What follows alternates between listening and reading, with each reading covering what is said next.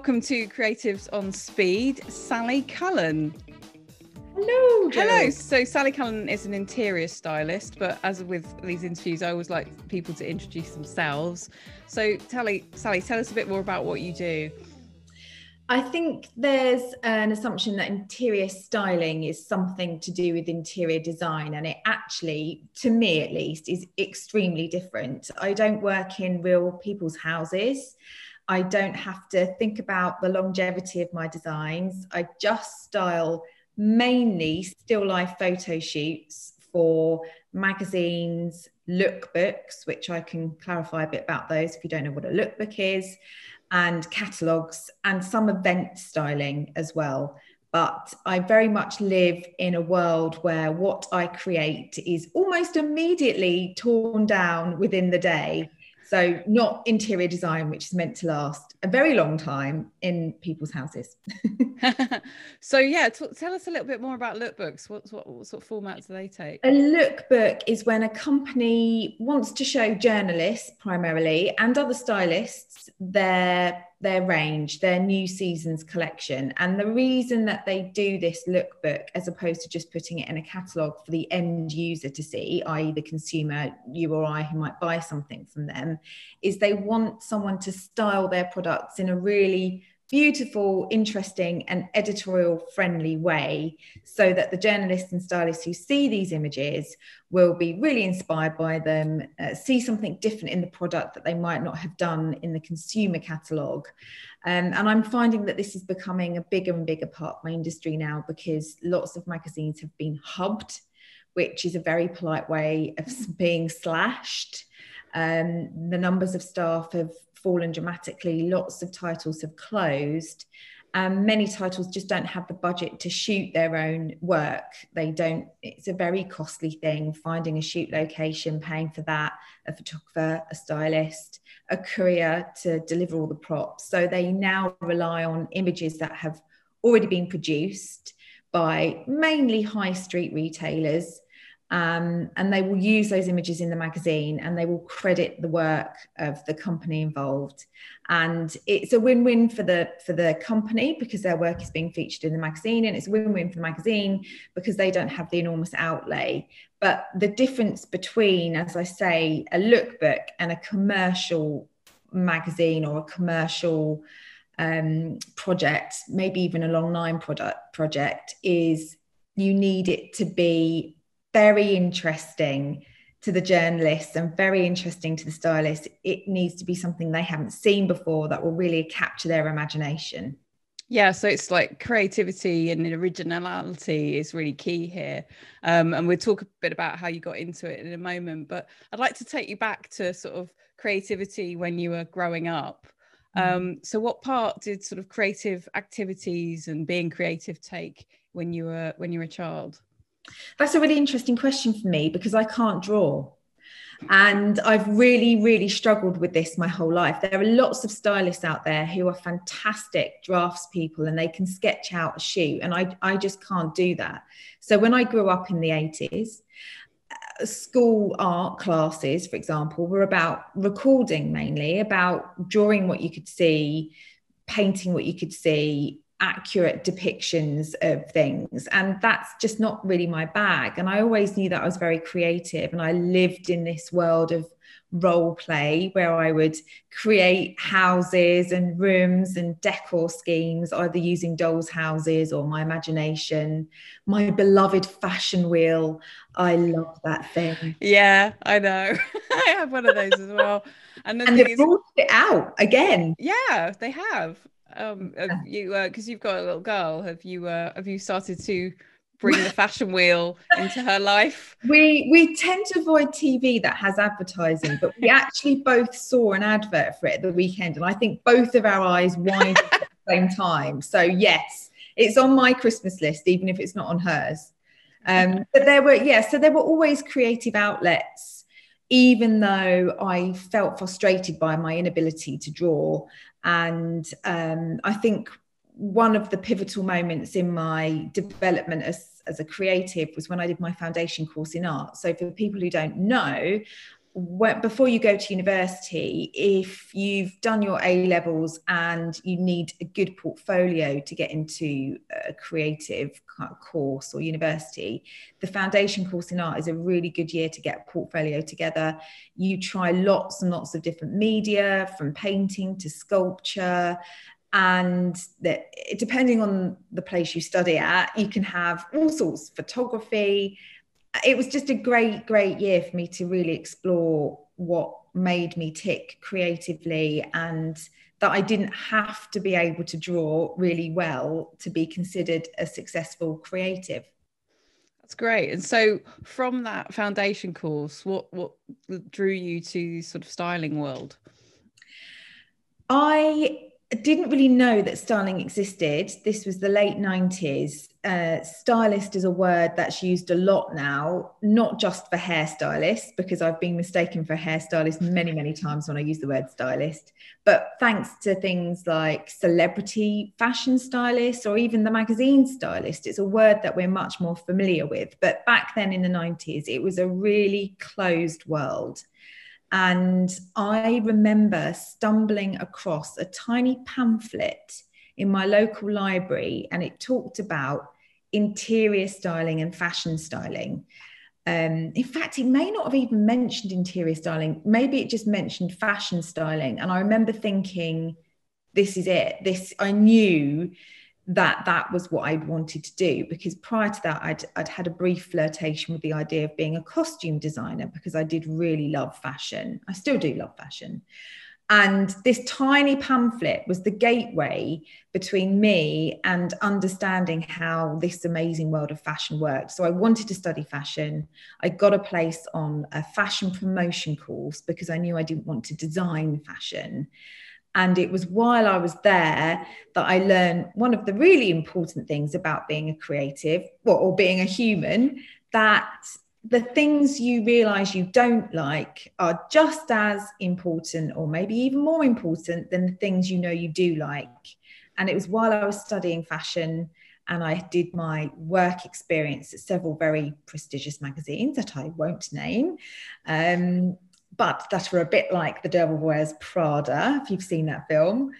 I realised that fashion wasn't for me. I didn't like the vibe. It was a world that I think is more inclusive now, but 20 years ago it wasn't. My face didn't really fit. I didn't have the right trainers, or I didn't take the right drugs, or I wasn't wearing the right clothes. It wasn't me. And so I had a real panic, because I was midway through my degree at this point, and that was when I started hanging out in Tottenham Court Road. That's not as dodgy as it sounds. I was going to say, like, not on street corners or anything. Not on street corners. So Habitat was there. I loved Habitat. Yeah. I loved visual merchandising.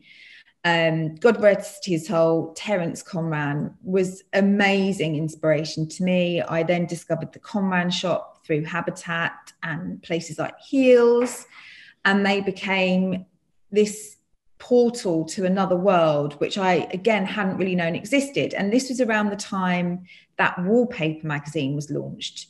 And it was a sort of hybrid between fashion and interiors. And suddenly I realized that I could be super creative, and that I was feeling fulfilled by creating rooms or tablescapes. And in fact, we had a big project at that time where we all got sent off to Italy, and we had to come up with something artistic to show what we'd seen and how we'd been inspired. And I decided to do an installation, and I loved it. I remember planting cresses in stiletto heels and walking around with a goldfish, and it was mad. But I realized that there was actually a career behind this sort of creativity, and I knew then that that's exactly what I wanted to do. Yeah, so you've worked for a number of different magazines. You've been freelance as well. So talk a bit about some of your favorite projects over the years. For me, I really like collaboration. So what tends to happen is the stylist gets the brief and the stylist works behind the scenes on the shoot before the photographer. And then the photographer normally doesn't know that much about what's going on until the day. So I really like working with photographers where a new pair of eyes will bring something completely different to the shoot. And it's a real meeting of minds when you click with someone and they see something that perhaps you don't. And I love that when there's a huge team of people and it all comes together where the sum is greater than the parts. And I've been really lucky to work with some incredibly brilliant photographers over the years. The other side of the coin is, as much as I love that teamwork, I really enjoy the autonomy of creating something on my own. I enjoy the solitude of working on a project myself, making creative decisions myself, coming up with the concept myself, which is just incredibly greedy and selfish and needy, and I love it.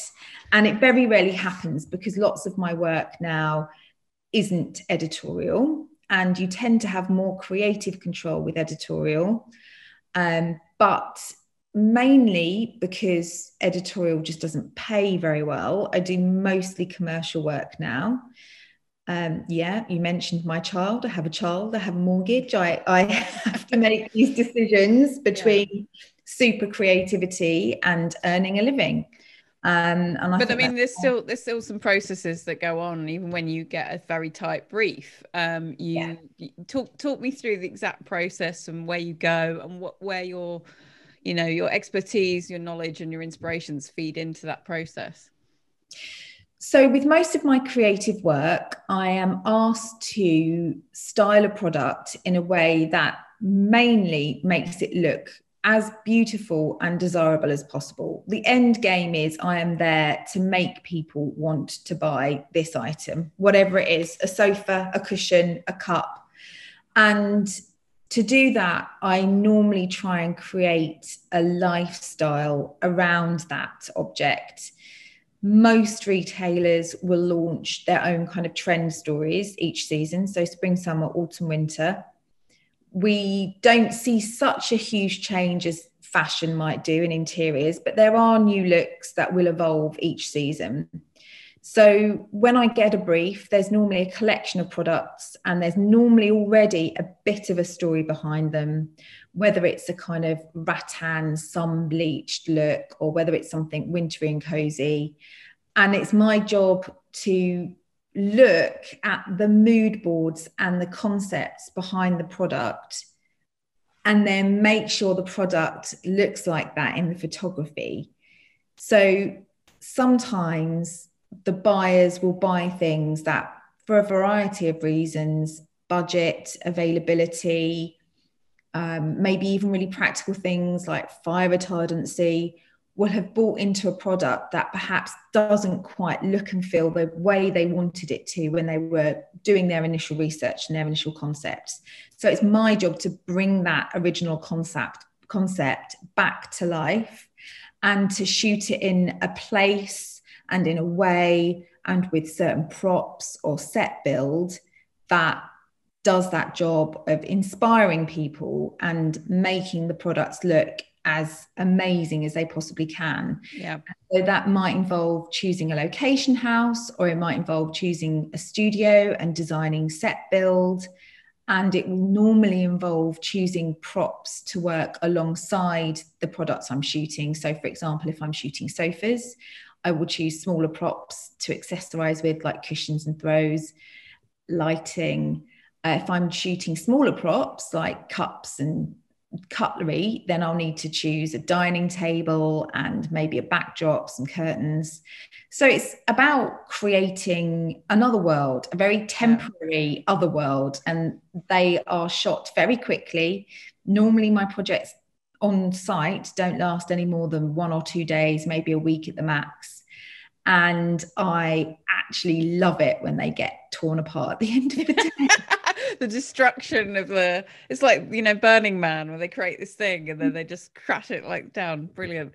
And so one of the fascinating things that I find when you've spoken about this before is the whole idea of this little wonder palace called a prop house that you go to. Now explain what happens when you go to prop house, and explain how you make your choices when you're there. So prop houses vary in size. You can have prop houses that are mainly for tableware, and that will be where lots of food stylists go. And they can normally be quite small, but absolutely packed to the rafters with everything you can imagine could be associated with food. So every kind of spoon, every kind of fork, but not just that, 10 different sorts of forks or 20 different kinds of spoons, you know, wine glasses for every color, shade, shape. It is a real treasure trove. It's such a privilege to be able to go to these places. And then you have the other end of the scale where you have furniture showrooms. There's a lot in Acton traditionally because that's where the filming industry was. So you have these huge warehouses out in northwest London that have got row upon row upon row of sofa or table or bed. And it is really, really fascinating. I'm really blessed that I get to rummage around these places because not everyone gets to. And some of them are even displayed by colour, which really, really floats my boat. You're walking through a spectrum of tableware from, I don't know, red to green. It sounds like some sort of Willy Wonka type place that you sort of, yeah, you just want to stay there forever. I feel like that. I feel really inspired by just being there. And the selection process, budgets are normally pretty tight. So I have to be really sure that each prop I choose is going to really work hard. So by the time I've gone to the prop house, I have compiled mood boards for each shot. So I know exactly how the shot needs to look. I know exactly what product from the company is going in each shot.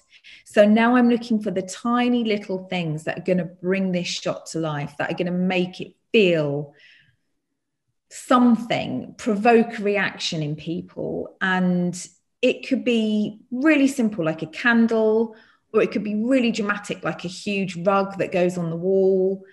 And I normally have to be really pragmatic about budgets. So I can't get 10 things and hope they'll work. I normally have to really hone it down and know which item is going to make how much of a difference in each shot. And actually, I feel like that's something that the 20 years I've spent doing this job has taught me. It's really hard to get to know exactly what's going to work before you're there on the day with the photographer. I think when I was younger and I was doing more editorial work, I probably called in a lot to see what would work. And I don't need that process now. I know that now. Yeah. So when you're sort of working on briefs, or you're thinking about what props before you go to the prop house, or even when you're on the set, have you got any kind of sort of resources or tricks or things that you sort of are you go to place to get inspired? I think my biggest, I'm not sure if this is a source of inspiration, but I'm incredibly tuned into colour. Colour is my bag. I love colour. I'm really inspired by colour combinations that I haven't seen before. And normally that's really what I take my inspiration from. And obviously colours everywhere. That's the best thing about it. It doesn't necessarily mean that I'm getting it from magazines or Pinterest, but I can just be wandering around and I see the back of someone's coat and the way it looks against that car that's just driven past. And that for me, I would say that most of my work has that element of interesting colour play running through it. Even my really monochrome shoots have something, and that I think has always been the backbone of what lifts me up and continually surprises me and interests me and delights me. And the good thing about colour is it's not going anywhere. Like it's not a passing phase. There'll always be something really fascinating for me to get my teeth around. And is that something that you feel like you've instinctually always had, but you've just built on your experience? Or did you like train, did you learn colour theory? No, I think, well, one interesting thing is I see more colour than most people. I was really fortunate enough to go on a press trip last year, and I'm going to forget the name of the equipment, but there is a way of testing how much colour you can see. And this has put an end to all my rows with my husband about, you know, whether that's a green blue or a blue green, because I've got incredibly accurate eyes. I can see shades that lots of people can't see. The test itself is beautiful. There's like a little wooden box, and there are these round circles, and there's a number on one side. On the other side, there's the color, and they get all mixed up, and you need to put them in color order, in hue order. And each color family has 25 colors in them. So you have kind of reds and pinks and yellows and greens and blues and purples. And the idea is you have to just by eye put them in color, and then you switch the box over and it will show you the numbers, and you'll know if you've got it right because there'll be a numerical order. Yeah. So I had never come across this before, and I just felt like, okay, this really makes sense. There's other people who can see all these colors that perhaps other people aren't seeing. And that made me realize that it's just something I've always had. I think the interest in color might stem from that, actually, because if I'm seeing more hues than most people, then yeah, maybe that's just capturing my imagination. I didn't take any, I've never had any formal training to be a stylist either, really. Even at university, there was no lesson on how to style. I think probably for most people, it's instinct as to what looks good where, but then all the other stuff like learning how to work with people and the branding and the prop houses, that comes from hard work. Sally, it's been fantastic to talk to you. Obviously, we've known each other for a very long time, but we don't often get to sit down and talk about what you do. So it's been super interesting from my point of view. If people want to find you on social or on your website, where can they find you? All my social media handles are under Sally_stylist. And we will put those below the video and also on our Faster Ideas website. Thanks very much. And I hope you have a fantastic day, Sally. Thank you. Pleasure. You too, Jo.